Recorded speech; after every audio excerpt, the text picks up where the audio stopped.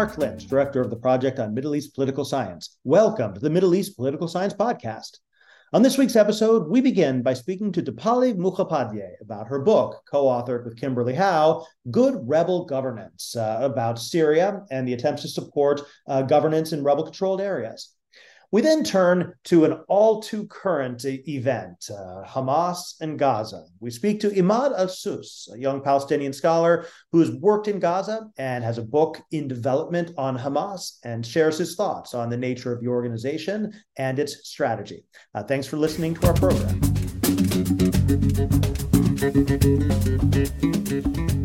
This is the Middle East Political Science Podcast. I'm Mark Lynch, and on this week's book segment, we're joined by Dipali Mukhopadhyay, who's the co-author, along with Kimberly Howe, of the new book, Good Rebel Governance, Revolutionary Politics and Western Intervention in Syria. It literally just came out with Cambridge University Press.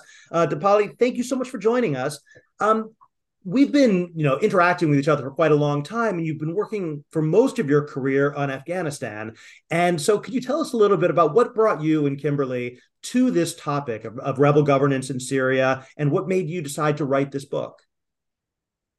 Well, thank you so much for having me, Mark. I'm thrilled to be having my first conversation about this book with you and on your terrific podcast. So, as you said, since we've known each other, and for me, since 2003, 2004, I've been working in and on Afghanistan. And Kim did her doctoral work in Colombia and has been doing a lot of research on political violence and intervention in the African continent. So Syria was very much a new case for us to explore. And for me, it came through the experience of teaching. I was around the time of the eruption of the Civil War, had started teaching a course on the politics and law of intervention. And of course, as a function of that class, began to understand and explore the Syrian case.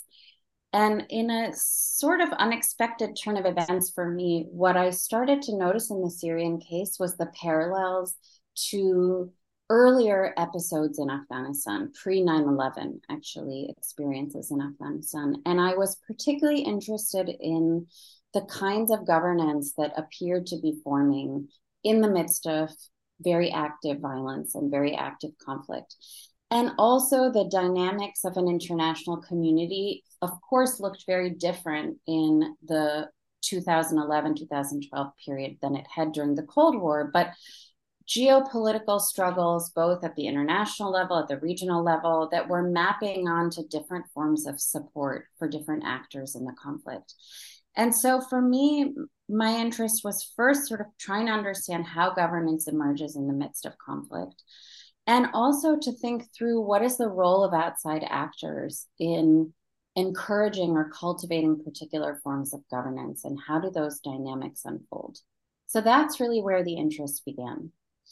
And one of the really key themes that runs through it is that, as you said, that combination of like the bottom-up formation of local governance and then the effects of the introduction of large-scale international aid through various intermediaries. Talk us through that a little bit in terms of what you observed in those interactions. Yeah, so, for most of the post-9/11 period, scholars like myself who were interested in intervention in this part of the world had seen massive interventions happening, giving of aid, giving of military support to quote unquote good regimes to fight quote unquote bad rebels. And what we saw in the Syrian case was a kind of inversion of this logic. So you have a regime that's authoritarian and very brutal in its response to protest politics, and a set of international actors that are looking to support the opposition. And in the case of Western governments, so the United States and Canada and European countries, trying to do that, trying to support a particular type of opposition, what we call the kind of good rebels, but doing it not in the maximalist ways that had been undertaken and largely failed in Afghanistan and Iraq, but kind of doing it from the side.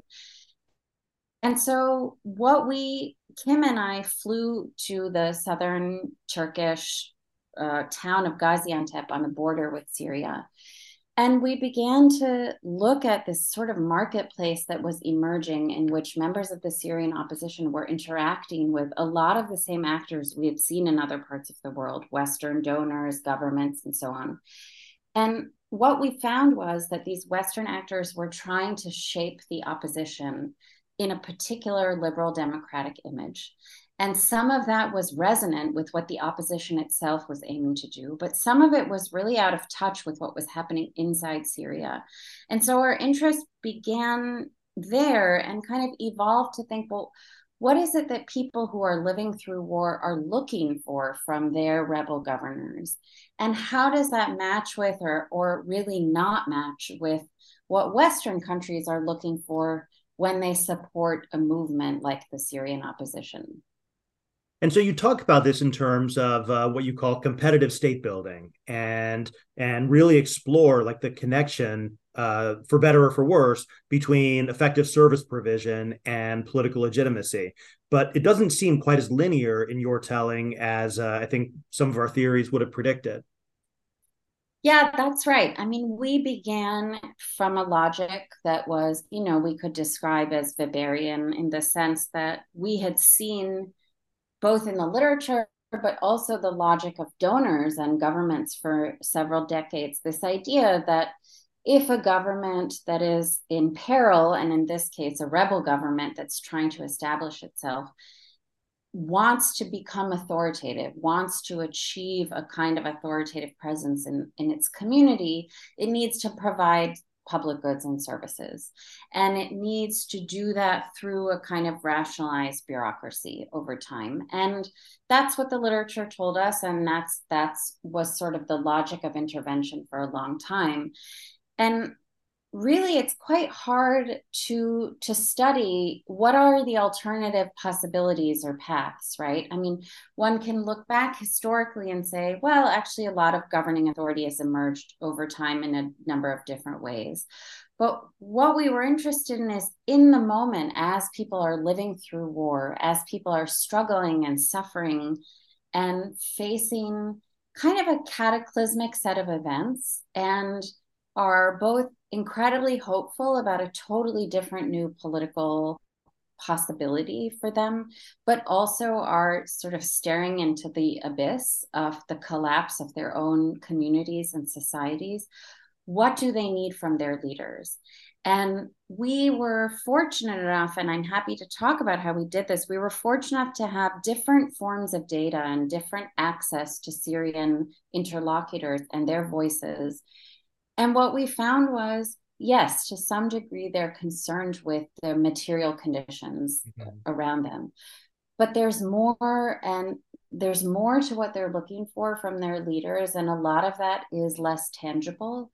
And it's frankly very much beyond the capacity of a Western aid organization, right? And actually, when you're looking to see from your leaders that they're struggling with you, they're suffering with you, they're people that you know, they're people sharing these experiences of war with you, the more that they are distracted by outside actors, the less they're able to do that for you. So there's actually a real tension that exists for opposition actors that are both trying to rule with authority and make themselves known on the international stage. And that tension, I think, is not exclusive to rebel governance, but it's particularly salient. And that's sort of what we began to really delve deep into.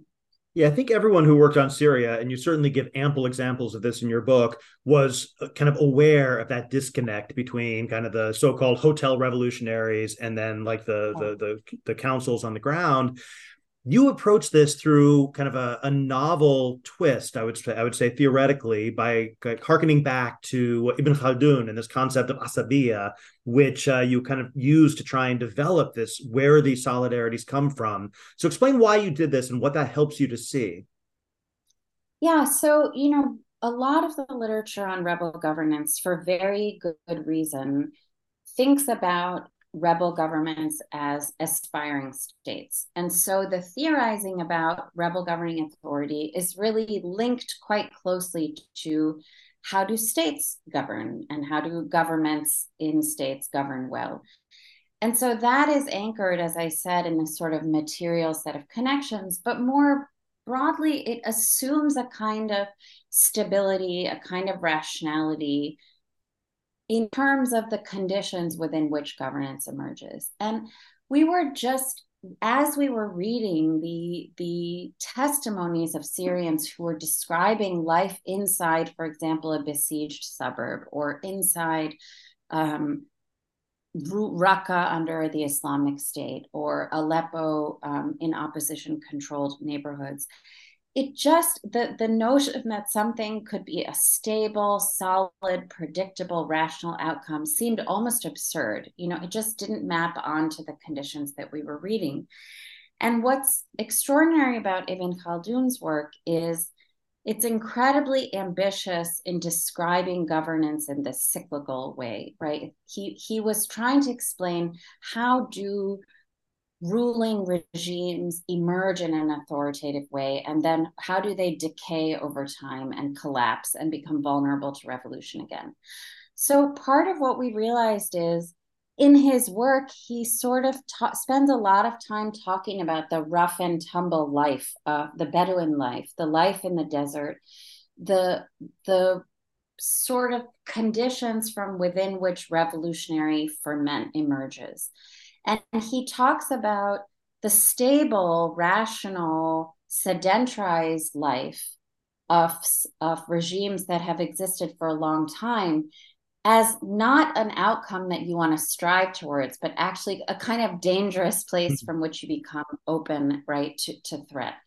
And so it struck us that his real attention to this kind of rough and tumble and the struggle and the suffering and the uncertainty, that was a much better analog to what's going on when rebellion is happening. Like that, those are the conditions within which rebel governors have to establish themselves. It's really so very different from the conditions within which states are ruling. And really, for us, it felt like a very logical leap then to say, let's draw on the work of a scholar who was really centrally concerned with the emergence of revolutionary authority and use that as a theoretical guide. And frankly, we really wouldn't have gone there, I think, had we not been doing a kind of inductive work where we were reading these testimonies of Syrians living through war and finding that the descriptions they had of what they appreciated, what they were concerned about, what they aspired to, it just didn't match any of the Western theoretical work that we were reading.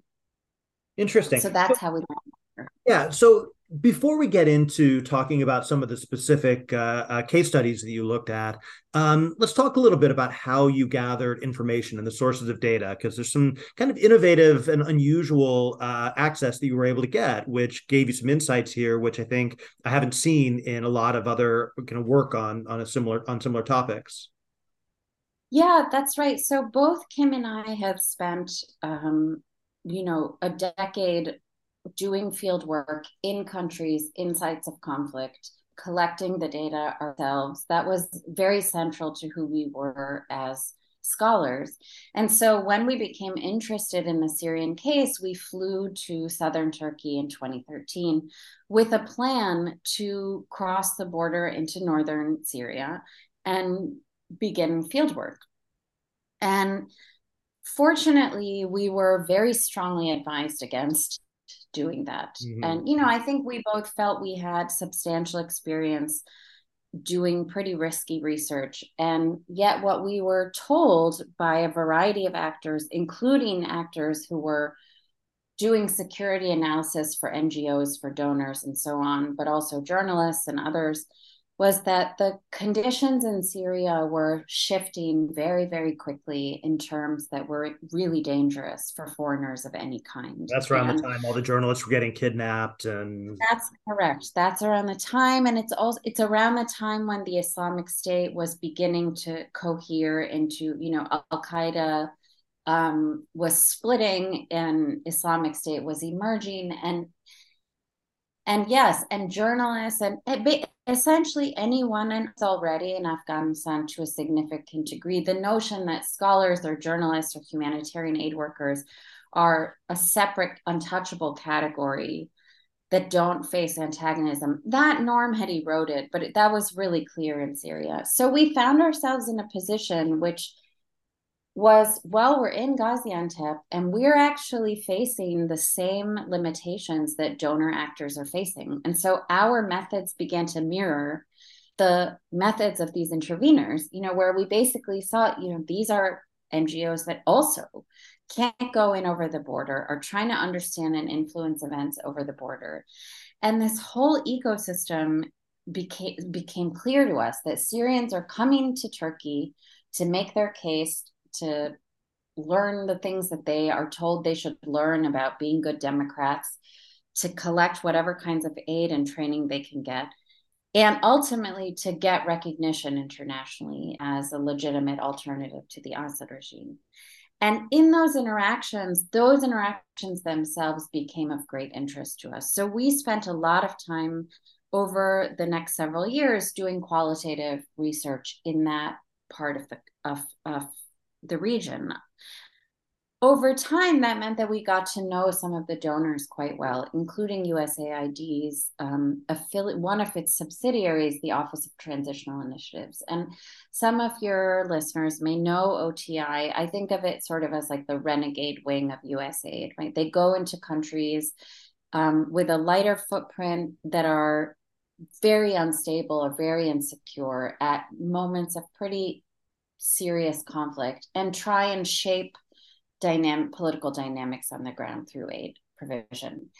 And one of the things, at this moment, 2013, 14, 15, that was happening in the aid world was this sense that aid organizations should also be learning organizations. They shouldn't just be doing the work. They should be doing their work using data, using analysis and research. And so OTI had been collecting substantial amounts of data that we didn't know about at the time through various subsidiary organizations inside the country.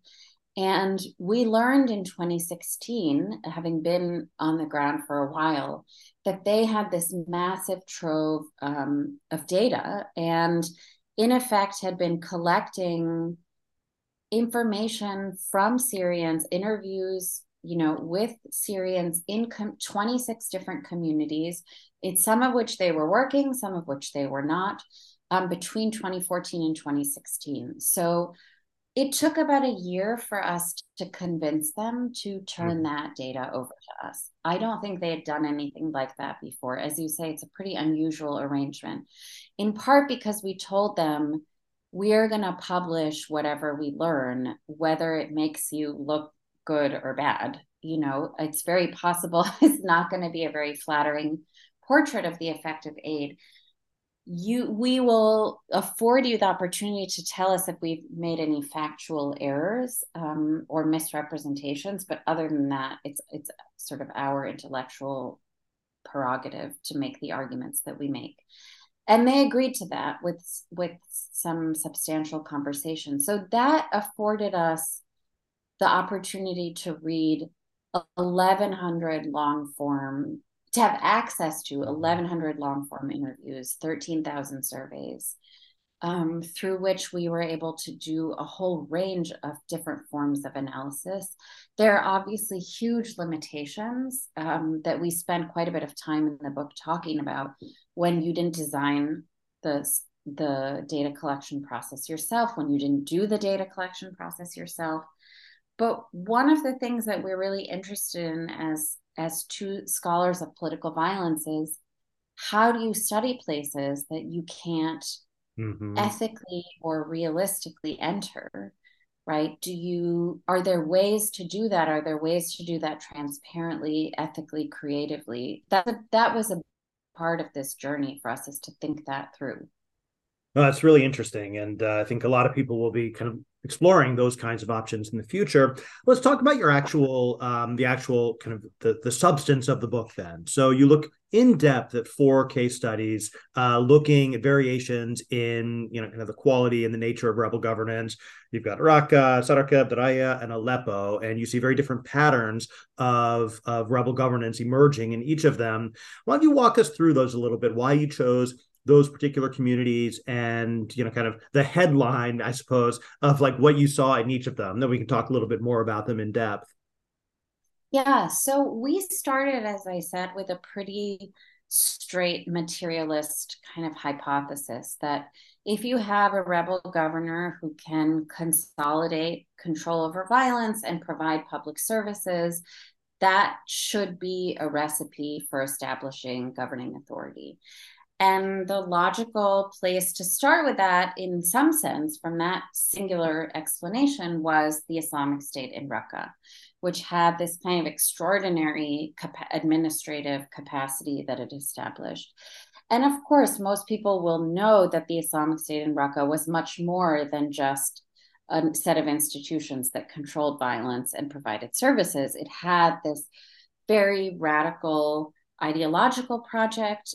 It had a kind of terrorizing quality to it. It had a whole international relations posture that was unique in a variety of ways. But we thought, let's see what work politically does control over coercion and substantial capital do.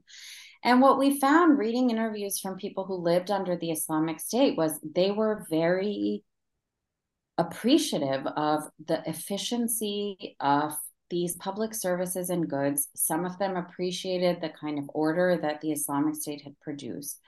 But there was a kind of paradoxical presentation in a lot of interviews where people said, we really appreciate these things, and also we fundamentally reject the ideological project of this movement. We reject the aspiration of this movement to establish a caliphate in our community. We don't know who these people are, and they're not moving towards the goal that we had when we took to the streets in the first place. Raqqa was a very important first mover in the opposition early on. And so that began us thinking, okay, there's some things happening materially, and then there's some other non-material dynamic at play. So that's where Ibn Khaldun's argument came in for us. And we said, well, let's think about what are the different forms of connection, to use Charles Tilly's language, or solidarity, or asabiya, to use Ibn Khaldun's language, that don't have anything to do with how powerful you are in a material sense, and how are those playing out. So from Raqqa, we then said, what are other communities we can look at that have different combinations of material capacity and different combinations of solidarities that these institutions seem to be availing themselves of? So we looked at Saraqib as a community and a governing body, the Saraqib Council, that had substantial control over coercion, that had a lot of aid from Western governments, but that also seemed able to tap into these forms of connectivity. And what we found was this was a pretty incredible kind of authority that this council could establish, but in a dialogical sort of experience with its community. So when it went astray in these non-material ways, when it seemed to be behaving in terms that didn't acknowledge the revolutionary project, people took to the streets and revolted against the council and demanded, you need to come back to the project that we intended. And they did. And so they were able to establish something quite interesting in Saraqib that we analogize to a kind of a limited access order, to use the North et al. Language, in which you had armed actors and non-armed actors working together, capturing a lot of the benefits of being in charge of a rich council, being checked by their own publics and sort of course correcting. And that looked like a pretty substantial form of authority. So we thought, okay, so clearly connection matters here, but is it enough? What if you don't have capital? Or what if you don't have control over coercion? How much can you do? We were trying to think about what are the limits of connection in the context of war.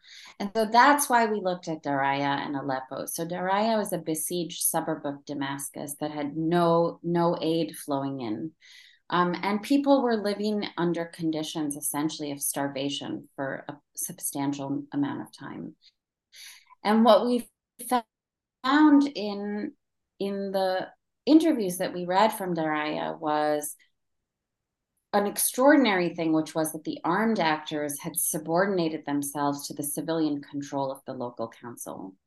And that whatever meager forms of capital existed were being managed by that council. And so we could see that connection, these solidarities, the ways in which these communities thought of themselves as connected to one another and then connected to their council, those solidarities were mediating the management of coercion and the limited forms of capital. But as some of, one of our interlocutors said, like, you can't eat words, right? I mean, you need food to survive. And there were limits on what this council could do for its people.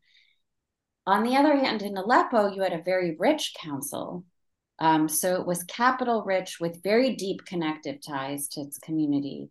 But it was in one of the most contested parts of the country when it came to coercion, right? Almost every actor that was a violent actor in Syria had some presence in Aleppo, fighting for territory and contestation.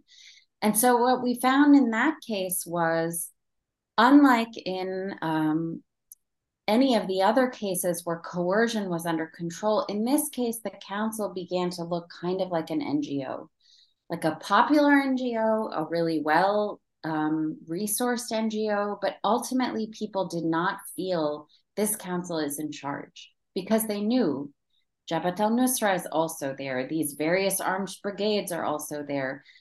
So really what we did with these 4 cases, if you kind of think of like a Venn diagram, which we have in the book, we were sort of thinking, when you have coercion, when you have capital, when you have connection in different combinations, what kind of authority emerges?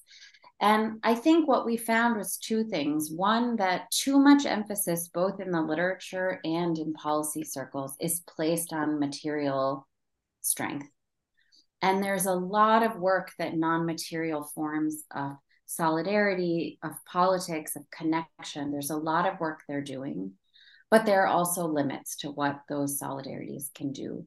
At the end of the day, civil war is a kind of Darwinian struggle. And if you cannot control violence in your territory, you will not be able to establish yourself as an authoritative actor. And solidarity may mediate the ways in which you use those limited resources that you have, but it can't substitute for them. And so that's really where we landed. And that position in the last part of the book to then think about, well, what are the implications of that for interveners and for policymakers who are trying to shape the facts on the ground? And it's quite a dilemma that it creates, because the provision of material, goods from the outside, as you document in several of the case studies, does seem to have the effect of distancing those councils from those kinds of connected solidarities, which you see as so important. So it's quite a perverse consequence of external support. That's exactly it, Mark. I mean, for me, that is the most disturbing and kind of most important lesson from the book. And it's kind of most exemplified not in the local councils, but in the governing bodies in Turkey that we write about at the end of the book, that were meant to bring everything together, right? You can have many local councils, some of which are really thriving and achieving truly revolutionary political change. But if they're existing in a neighborhood of a city, or even in a whole city, but not a whole province or not a whole region, that doesn't add up to a replacement, in this case, for the Assad regime. So you need some kind of national aggregating set of institutions. And the Syrian interim government, which was based in Turkey, was meant to be that. And they faced, I think, the most fundamental dilemma in this sense, which is that international relations are organized around states and statehood and sovereign recognition. And so you will never, as several of our colleagues who've written on rebel governance have argued, you will never win if you're not recognized by the international community as the new government of a country. So they had no choice but to engage, not only for that recognition, but to keep getting that material support, to keep making the argument for aid. They had no choice but to engage in this outward-facing political project. But the ways in which Syrians talked about these individuals who made up this interim government was so damning. I mean, they've really described them, as you said, as a kind of five-star hotel opposition. In one of the most colorful quotes in the book, one of our interlocutors said, even Angelina Jolie isn't scared to come into Syria and meet with us. And these people who claim to represent us are sitting in Istanbul. And that dilemma, I think part of what we wanted to do, I think often opposition movements or governments like the Karzai government that I studied for a long time, they're vilified as being corrupted, as being out of touch with their people. And a lot of that may end up being true, but part of what we wanted to reveal was that's not a bug. That's by design. International relations have been designed. Aid organizations organize themselves that way. Defense ministries organize themselves that way. Western powers want to control the flow of resources, and they want to control the flow of diplomatic recognition. And so actors that are less powerful, and they may be governments, but the least powerful are rebel movements, right? They don't even have the ostensible privilege of sovereign recognition. They're in a position in which they have to keep doing this dance between, and they exist then in this liminal space where they're between the international and the local. And no matter what they're doing, they're sort of failing in one way or another. And it becomes almost impossible then to cohere into something that is authoritative, both to the people who are living through the war and to your international patrons. And it's a massive dilemma for what I think are a set of Western actors that often sincerely are looking to support democratic or revolutionary politics. But it's a profoundly tragic reality, most of all, for the people who are living through that conflict and who risked everything to make this kind of revolutionary political change and are really, at best, going to receive some tractors or some blankets or a laptop or training on data protection, but they're not going to be able to secure revolutionary change in their country, even a decade out. And that's where we are, right, in Syria today. Well, thanks, Dipali. We've been speaking about the new book, Good Rebel Governance, Revolutionary Politics and Western Intervention in Syria.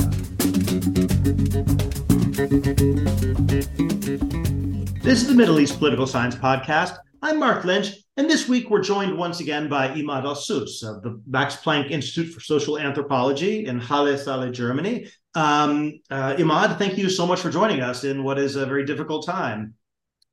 Thank you for having me, Mark, always. So you've been researching Hamas for many years. You have a number of articles that we've talked about on the podcast before. You have a book coming out on Hamas soon. And you're one of the few researchers who's been able to spend significant time in Gaza, really trying to understand what makes Hamas as an organization work. So I was hoping we could start by perhaps you could just tell us a bit about your research with Hamas and kind of what you've learned about it that perhaps isn't reflected in kind of mainstream understandings of the organization. I think what is special about Hamas, it's its organization. What does it mean? That if you understand the internal dynamics, the internal institutions, the way Hamas train and qualify its human capital, you will grasp an important understanding of Hamas, not only within, for example, fighting occupation, for example, during Oslo under repression in Gaza and West Bank of the PA, or during the Second Intifada, the way they were able to recover after the period of repression during Oslo, or how they won elections in 2005, which is the local elections, and the legislative election in 2006 when they were able to, and they got the majority, the qualified majority in the parliament and form two governments, and also to run Gaza for 17 years under a massive blockade. I mean, financial, military, and economic. And the way I started to understand Hamas, I started to understand Hamas, how they train and qualify their human capital, and then how this human capital is distributed within different institutions, different ranks, different branches, and how they link between the movement itself and the public and their local communities. So Hamas, to understand Hamas in the macro level, you need to understand Hamas in the micro level, not within Hamas itself, but also within the external local community. This is the perspective that help you to grasp Hamas while in the opposition before 2006 and while in office after 2007 in Gaza until now. This is in general what interests me to understand and get Hamas. And this is why I highlight the term organization always about Hamas. So in one of your articles, you talk about this as a way of understanding the Muslim Brotherhood, but your argument, as I understand it, is that this is not your typical Muslim Brotherhood organizations. There's some very specific things about Hamas which make it stand out from other Egyptian Muslim Brotherhood or Ennahda or the movements that many Western researchers are more familiar with. Yes.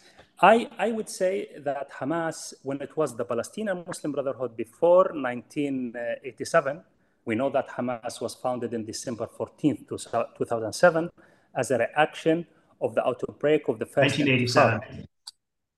Yes, in 1987, yes. And before that, the Palestinian Muslim Brotherhood was a traditional, like the Muslim Brotherhood in Egypt, that religious based on education, religious speeches by imam, Friday sermons, etc. But when Hamas was founded as a military and political branch of the Muslim Brotherhood, it engaged with the Palestinian Intifada.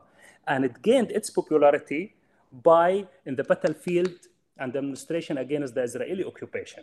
So Hamas became more conceptualized, became a more national liberation movement in Palestine. And also, very important, in the early 90s, Hamas reformed the whole organization because Israel was able to repress the movement in 1989, 2 years after the outbreak of the Intifada and 2 years after the foundation of Hamas. So Hamas reformed and structured the whole movement, and Hamas became the umbrella movement for the Palestinian Muslim Brotherhood and Hamas itself, which is supposed to be a military and political branch, and make a very modern structure.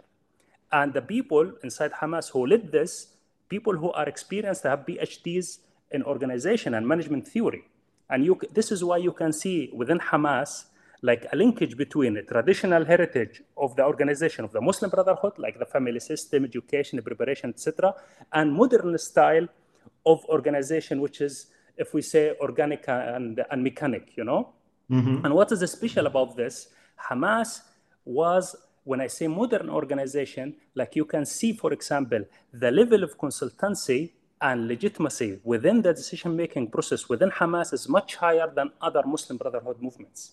It's more institutionalized, streamlined within the institution, the decision-making, the hierarchy, etc. And this is what makes Hamas a little bit more, let's say, transparent, more participant for the members than other Muslim Brotherhood movements in the Arab world.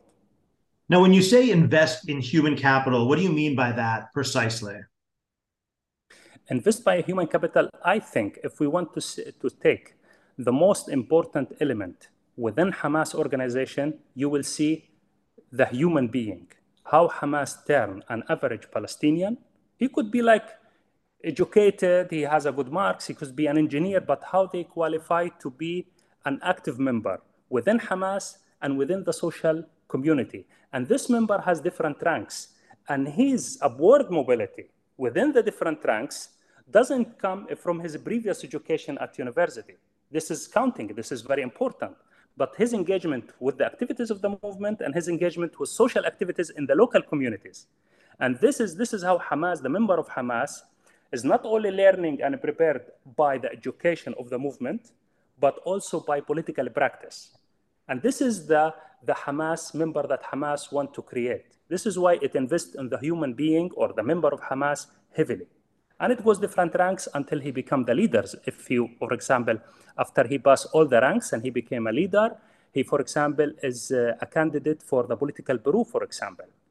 And if he won, he can also elect to be the leader of Hamas. This is the process, and it's a line that open for all the members if they are qualified to do so. And this is why I said the decision-making and legitimacy is streamlined within Hamas more than other Muslim Brotherhood movements in the Arab world. This is what I meant exactly. Now, other studies of Hamas have emphasized ideology, and they've emphasized the specificities of Hamas in terms of its ideology, its attitudes towards violence, its particular views of Islam. How do you rate the importance of ideology against these organizational features that you've just been describing? You know, Mark, there is a lot of scholars, even philosophers. They prioritize ideas over social practice, over organization. That you need first the vision, and then you employ this vision and you try to correct it. I studied it vice versa. I took the social practices, and then I went to the organization in the macro level, and then I took the organization in the macro level of the Palestinian society, and I examined the role of ideology and religion there. I took it the other way around. And I found that ideology and religion are important if they became institutionalized into social practices, not only within Hamas, but also within Hamas members and their interaction with their local community in all Palestine, because the local community, Palestine is divided into small areas, bigger areas, governorate, department, etc. Right? Gaza, for example, a department, and Hamas has 4 departments. And this is how Hamas spread. So through social practices, I examined ideology and religion. And in this regard, I gave more importance to social practices and say why Hamas, for example, was able to survive repression and to survive volatile environment while in office. I said because the ability that these social practices got, for example, the ethics from religion and from ideology to cement them. So the Hamas member has a goal, not only through social practice or routine that could be boring, no, but integrated with ethics that taken from ideology and religion. And this is where the importance of religion and ideology mark. And if you separate it, in my opinion, it's not that important. It has to be there. Interesting. So in terms of the organization, obviously you would expect that Hamas would evolve in different ways in Gaza, where it's in power, and versus in the West Bank, where it's, confronting the Palestinian Authority and operating more in an underground capacity. Do you see substantial differences in the organization, strategy, or ethos of Hamas in Gaza and the West Bank? Of course, because in Hamas in West Bank is the way Hamas was in Gaza before 2006 and before 2005, because it's still under repression of the PA. So it's still underground. It is evolving. It is adapting. But there is, I would say there is a transition within Hamas. Literally a transition within Hamas in Gaza, not in the West Bank. When you become a government, I give you, for example, Mark. For example, before 2006, before Hamas became the government, mainly in Gaza after 2007, the member was voluntary. He's not paid. He's just a member of Hamas. He's, for example, a teacher, he's a worker, and he paid, for example, this 2.5% of his salary for the movement, and he participated as a voluntarily member. But after 2007, Hamas formed almost totally a new administration in Gaza, maybe except for the health sector and the social affairs, which is very limited. But the whole administration of Gaza was filled more or less of Hamas members or Hamas sympathizers. So these people became paid. So the role of Hamas, a human member or human capital, it became different from before. And this is why you have to deal with Hamas differently as a government that responsible, for example, for the lives of the Palestinians, to provide goods, to provide services. And this is an obligation, not like before Hamas provide the public and the public say, thank you, Hamas. Now, no, Hamas is blamed if they don't provide enough. And this is why, Mark, I will jump for something but related. Hamas government popularity is very low in Gaza. But Hamas as a whole, as a resistance center in West Bank and Gaza, is high. But as a government, it doesn't have popularity. It has a massive loss of popular support regarding the government role or the governmental role. And this is the major difference, I think. Well, let's talk about that. There's a lot of controversy about the place of Hamas within society, within Gaza, and its popularity and its representativeness. And that's obviously become an issue as Israel has launched the current bombing campaign and beginning an invasion, potentially. And so let's elaborate on this a bit more. Your distinction between the Hamas as a government and Hamas as a movement within society. How does it fit within broader Gazan society? The broader Gaza society right now or before this attack? Why don't we start with before and then we can talk about now? I think you can differentiate between two things within Hamas. Hamas as a government and Hamas as a resistance and social group. Hamas as a movement. Mm-hmm. You can see separation. Some people say no, but they are interconnected. The leader of Hamas is the leader of the administration of Gaza. This is true. But institutionally, there is a separation, very clear separation. For example, I give you from, for example, the popular support. Hamas, after 2014, when they said they achieved some victory in Shija'iyya after the Israeli ground invasion in 2014, Hamas regained its popularity, but as a resistance group. During the war in 2011 and 2021, when there was an invasion of the Israeli troop or police against the worshippers in Jerusalem during Ramadan, the holy month of Muslims, Hamas waged the war and attacked West Jerusalem, etc. Hamas was a turning point for its social and resistance branch, a turning point of its popularity. It was able to connect all Palestine, and it claimed realistically as the leader of the Palestinian resistance toward liberation. But as a government, Mark, I think it's didn't achieve this, didn't gain this. And this is, I think, the separation between Hamas as a resistance group and social group and Hamas as a government.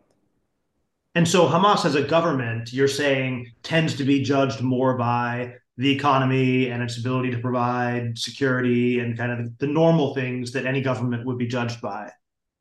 Exactly. And there is something important about Palestinians, Mark, that when the group pay a dear sacrifice for the cause, the movement become popular. This has happened to the left wing in the 60s and 70s, to Fatah for 3 decades, and to Hamas now. And it could be in the future Islamic Jihad. You know what I mean? It's always the one who pay and sacrifice for the liberation of Palestine and fight for Palestine. He became the defender of the Palestinians and he gained the most popularity. And I think as a resistance group, Hamas is the leader of the Palestinian resistance. I can do that easily. I can claim that. So before we talk about the current period, I wanted to ask about two more things about the background. First is this question of Hamas and the use of violence. Obviously, during the Oslo period, this was a major issue with terrorist attacks and derailing the Oslo process. And there's a long history of the different ways in which Hamas has used violence over the years. How do you see them thinking about this in strategic terms or in ideological terms, although it sounds like you would be more inclined towards a strategic explanation?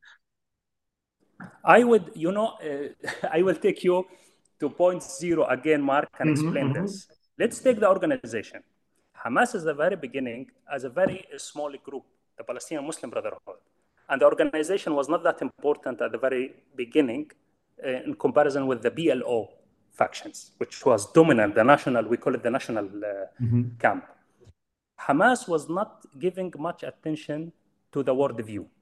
But while Hamas became growing, especially in the second intifada, and when become a government, Hamas realized the world view is also central and has to be important.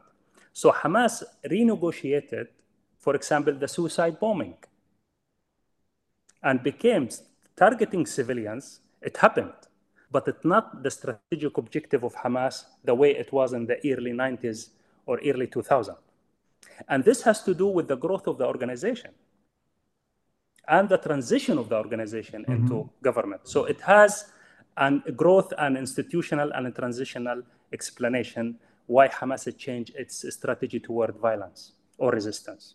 And how would you describe that strategy now? Again, before we get into the current period, but how has that evolved since that transition to government? What is their justification or strategic purpose in using violence? I think regarding what happened now, it has to do with Hamas as a resistance group, which is more a decision of the military. Mm. And for example, the head of the administration of Gaza, Mark, he's coming from the military. So there is no clash between the political and the military in Gaza. Mm. And from this, we can say Hamas as a resistance group, Hamas as a social group that launched this attack, not Hamas as a government. Interesting. Okay, the last question I wanted to ask before we talk about the current period is about the Great March of Return back in 2019. You wrote an excellent article about it back then, and I really feel like this is very relevant to Hamas decision making in the current period. Could you describe a bit about what happened, why Hamas behaved the way that it did, and the outcomes of that episode? I think the great marches of return that happened started in 2018 and interrupted by the outbreak of COVID-19. Right. I think the idea that happened of the pressure on Hamas government after the coup in Egypt. After the coup in Egypt and the coup after 1 month, there was a massive operation from the Israeli operation 2014. Hamas reached into the point that we cannot liberate Palestine by using rockets and make a big confrontation of Israel. And the situation in Gaza, because the blockade intensified by Israel and Egypt, etc. So Hamas wanted to find ways. And this is why in 2015, there was a popular protest. Hamas leader at the time, Khalid Mashal, came directly into the news saying this is a third intifada. So Hamas was interested in this popular protest. And then there was, when President Trump recognized Jerusalem as the capital of Israel, then Hamas developed in this experience because it was not only Hamas, but also civil society organization in Gaza. So they developed the great marches of return. And I think they achieved successes. But the way Israel reacted to the great marches of return weakened the people inside Hamas who brought the popular protest. By the way, Mark, from my interviews, there was a division inside Hamas. You know, Hamas normally agree on one strategy. Mm-hmm. But regarding this strategy, there was no consensus inside Hamas. Hamas is famous with consensus. But in this strategy, there were no consensus. But when Israel reacted and was killing tens, and one day once killed 75 civilians, Hamas people, but this is useless. Why we have to send them to the border to die? And then when came COVID-19 also, it was meaningless to send people to the border. But how Hamas succeeded to gain its popular protest, but as I mentioned, the 2021 war. Hamas gained its popularity as a resistance group through uniting Jerusalem and Gaza as one unit, and then represent all Palestinians. And this is afterwards, the voices inside Hamas that support popular protest were suppressed by this group and also suppressed by Israel killing civilians without nonsense, you know? And I think this is where this internal group that calling for popular protest, I think failed, let's say. Not completely, it could come back again, but so far, no.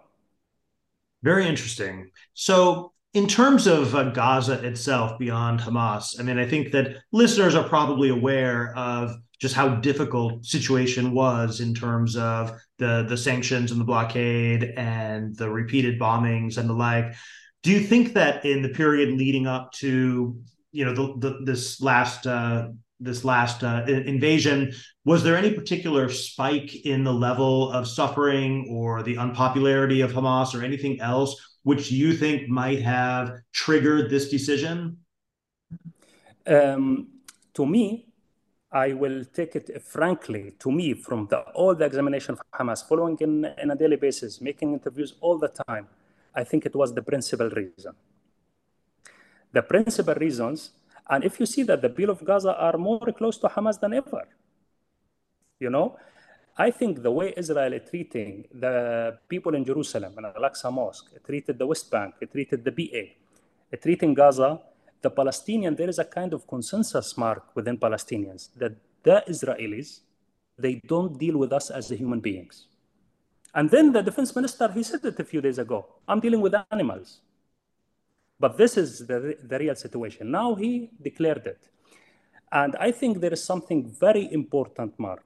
The Palestinians in Gaza realized since a few years that the plan is to expel them forcibly to Sinai, to Egypt, a kind of ethnic cleansing similar to 48. But what is interesting also, Mark, that Netanyahu in his short speech, he mentioned 1948. And of course, right now, Then, you have the United States attempting to create a humanitarian corridor to allow Gazans to flee to the Sinai. yes, and some of the Israeli officials, yesterday, they were calling to Gazans to go to Sinai. And Netanyahu called Gazans, Mark, leave Gaza. He said, leave Gaza. Leave Gaza where, Mark? To Tel Aviv? To Ashkelon? Of course he meant Egypt. So the people of Gaza know that. I think there's a lot of reasons why the people in Gaza are close to Hamas. They are not close to the ideology of Hamas. They are not close to the political approach of Hamas. Many of them are Fatah, but they realize the objective of Israel toward Gaza and toward all Palestine, by the way. So let's talk about the actual decision. Even to people who follow Hamas closely, this had to come as a shock. Both the decision to launch this full-scale offensive, the success which they realized in terms of breaching the wall, and then some of the way that they behaved and some of the atrocities carried out while they were inside Israel and the taking of hostages back. Can you walk us through this at all now that you look at this decision in the broader context of what you understand about Hamas strategy? What was going on? Why did they do this? Well, Mark, while I never examined carefully the military wing of Hamas, but I will tell you surely something I'm aware of. If you hear somebody telling you that he was shocked that Hamas was planning to attack Gaza envelope, tell him no, it's in the news since 5 years. And Hamas people were talking about. I have notes about this. I read it from Hamas briefing, But I think they thought that they will go by tunnels. And Israel built a wall under Gaza. They never thought that Hamas will come flying. They thought it will come under. And they have sensor underground. So if Hamas make a kind of explosion to open the cement wall, they will know about it. But they know that Hamas was planning that. And I think Hamas, look, to tell you the truth, I made some interviews lately. And I think Hamas, I don't know, but this is not confident. Like always, I say this is a correct interview. I hear certain things that Hamas didn't thought that the Israeli army is that weak in the envelope of Gaza. I think they also were taken by surprise by the result, Mark, not by the operation. Of course, they planned the operation in details. But the result, I think also they were taken by surprise, in my opinion. As us, everybody was taken by surprise. Because the Gaza battalion in the Israeli army is the strongest battalion in the army. To fall that easily, it's a surprise. So you think that they didn't expect to succeed to the extent that they did? But this is my opinion. Yeah. I think they were taken by surprise. Now, you hear a lot looking at the decision making. There's a popular discourse out there that this was about Iran, that Iran told them to do it, and there's an Iran-backed operation. What are your thoughts on that and the role Iran might have played in driving Hamas's decision here? This is I don't have interviews. I don't have evidence about this. But if I take political analysis, everybody knows that Iran and Hezbollah are participating in the training of Hamas and supporting Hamas militarily, information, logistically, etc. But I think the decision was taken by Hamas. But why, Mark? Here it's analysis, not academia. As a Palestinian, I'm exposed to the routine videos, the daily videos. Before this attack, Hamas attack, there was around 15 to 20 days in daily basis. We see videos, the settlers and the police in Al-Aqsa Mosque, Haram Sharif, increased the humiliation of women and people, hitting them, throwing them with their feet in their head on the ground. All these videos make a popular protest and dissatisfaction with Hamas. You are saying we are a resistance group. You are useless. And there were really attack on Hamas. And I think Hamas, in my opinion, was forced to do so. Of course, you have also the potential Saudi-Israeli normalization also. But I think the principal reasons was the popular dissatisfaction of Hamas that is not intervening for Al-Aqsa Mosque. I think this is a key reason. Now, this isn't your main focus of research, but how do you assess the role of like the smaller parties and factions like Islamic Jihad and the other small militant factions, as opposed to Hamas itself being the one in control and driving this incursion? Look, Hamas followed two strategies in Gaza. The government and the legitimate use of force on the daily basis is in my hand. And anybody confront me, I use a bloody confrontation against them. And it did this in 2009. But regarding the so-called groups of resistance, Hamas founded it's called غرفة العمليات, the operation chamber. And this is started, I think, Mark, 2006 more or less, but came into effect in 2017 more or less. That really Hamas start to share opinion, share weapons, share cooperation with all groups. And Hamas empowered a lot of these groups. And you know, Islamic Jihad has a separate support from Iran. And I think the favorite faction in Palestine is Islamic Jihad for Iran, not Hamas. This is my opinion. But Hamas, because it's the strongest, Iran has to support them. You know what I mean? Because, you know, they didn't stand with them again with the Syrian regime. Hamas stood with the revolution of the Syrian people. And this is why they favored the Islamic Jihad. But then the war in 2014, when Hamas did more or less a good job against the ground invasion, I think Iran came back to Hamas and started to support it financially again after 2015. So I think this is the situation more or less. Now, it's impossible to really answer this, of course, but assuming that what happens is what we expect to happen, which is some kind of ground invasion by Israel into Gaza now, beyond just the obvious that there's going to be massive human suffering and destruction, and it's going to be just a horrible situation, do you have any things that we might be looking at, we might expect in terms of how Gaza and how Hamas will respond to such an invasion? I will share with you my readings since 2015.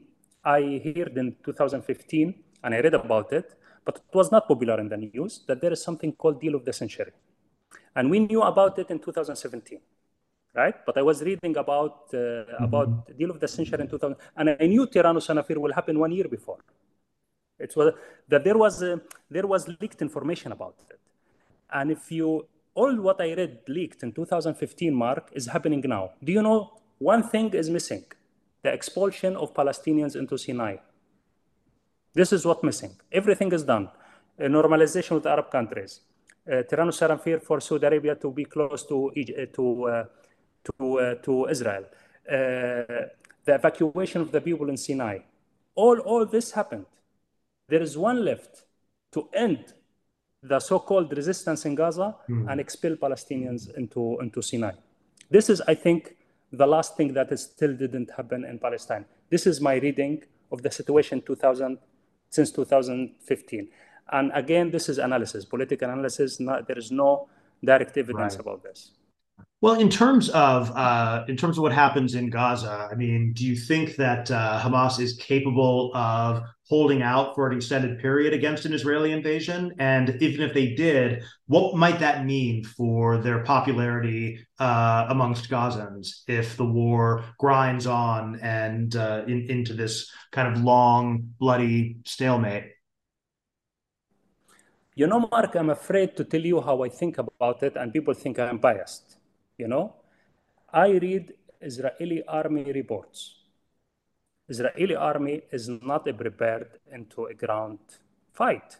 Not only from now, from the signing of Oslo Accord, the strategy of Israel changed. We want also strategic weapons. And when Netanyahu came to power, in more or less in 2009, all the generals told him, our army, the battalions, are not ready for any ground invasion. Let's support them. He said, no, no, no. I only want the strategic weapons, F-35, F-16, because our enemy is Iran. These Palestinians are not counted. And he fired a lot of generals with efficiency that they wanted to improve the army.